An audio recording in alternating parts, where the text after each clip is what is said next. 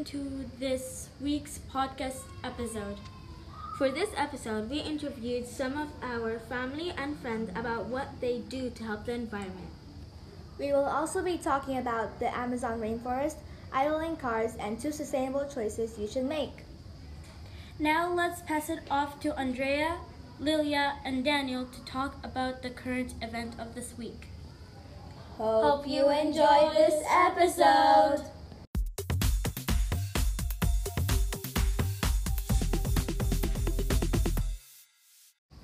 Hello, today we will be talking about the Amazon rainforest. As you may know, there was a catastrophe. The Amazon rainforest had a big fire and lots of people lost their lives. The Amazon rainforest, covering much of northwestern Brazil and extending to Colombia, Peru, and other South American countries, is the world's largest tropical rainforest farmed for its biodiversity.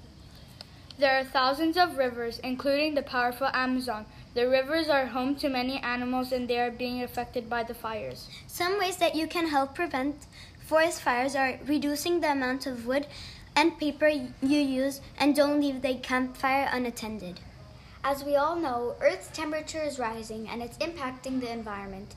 The temperature affects the ocean, weather patterns, plants, and animals. Forest fires are becoming more common and they are killing animals and people.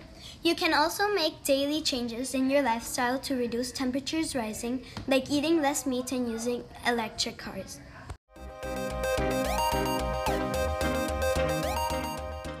Hello, Maria. Today I'm going to ask you some questions. Why are Teslas helpful for the environment? And why did you decide to buy a Tesla?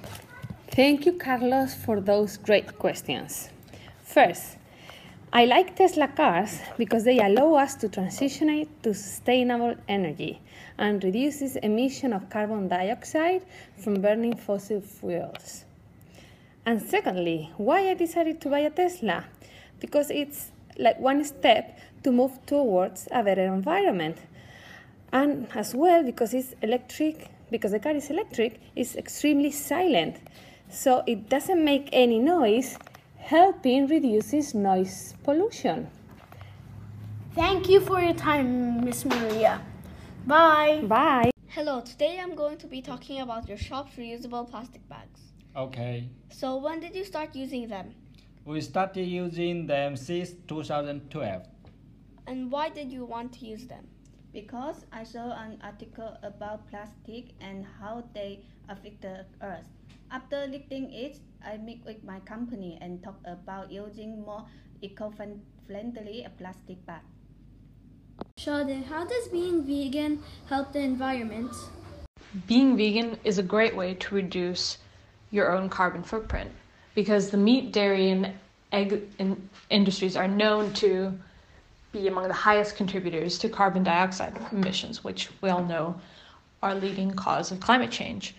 And you can make a difference every time you choose a vegan alternative, whether that's once a day, once a week, once a month. Anything makes a difference.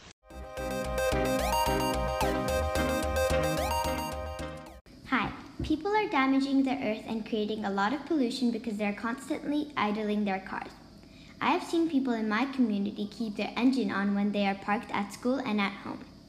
One time in my neighborhood, I saw someone come home from work or school and they stayed in the car for about 5 to 10 minutes with the engine on. This causes a lot of pollution, especially if many people are doing it. I've also seen parents wait outside of the school with their car engine on when they're coming to pick up their children from school. We understand that it might get hot, but you could just park and go inside a building with the AC on. If you really want to save the environment, then make sure to stop idling cars.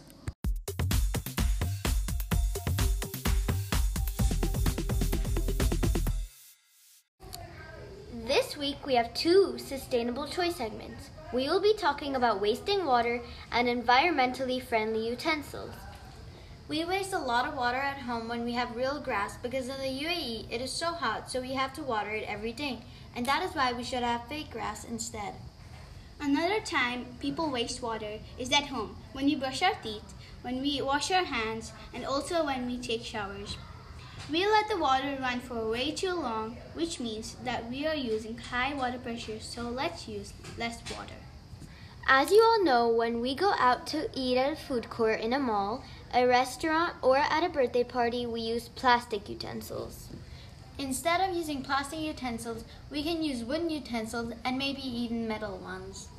When I look at the cafeteria in our school, I see wooden utensils and reusable plates, and more which is not plastic. This is good because it shows that our school is thinking and acting to be more sustainable. Thank you for listening to this week's episode of Sustainable Students. We hope you enjoyed this week's episode and tune in for new episodes every week. Remember to subscribe and listen to us on Anchor, Apple Podcasts, Google Podcasts, or Spotify.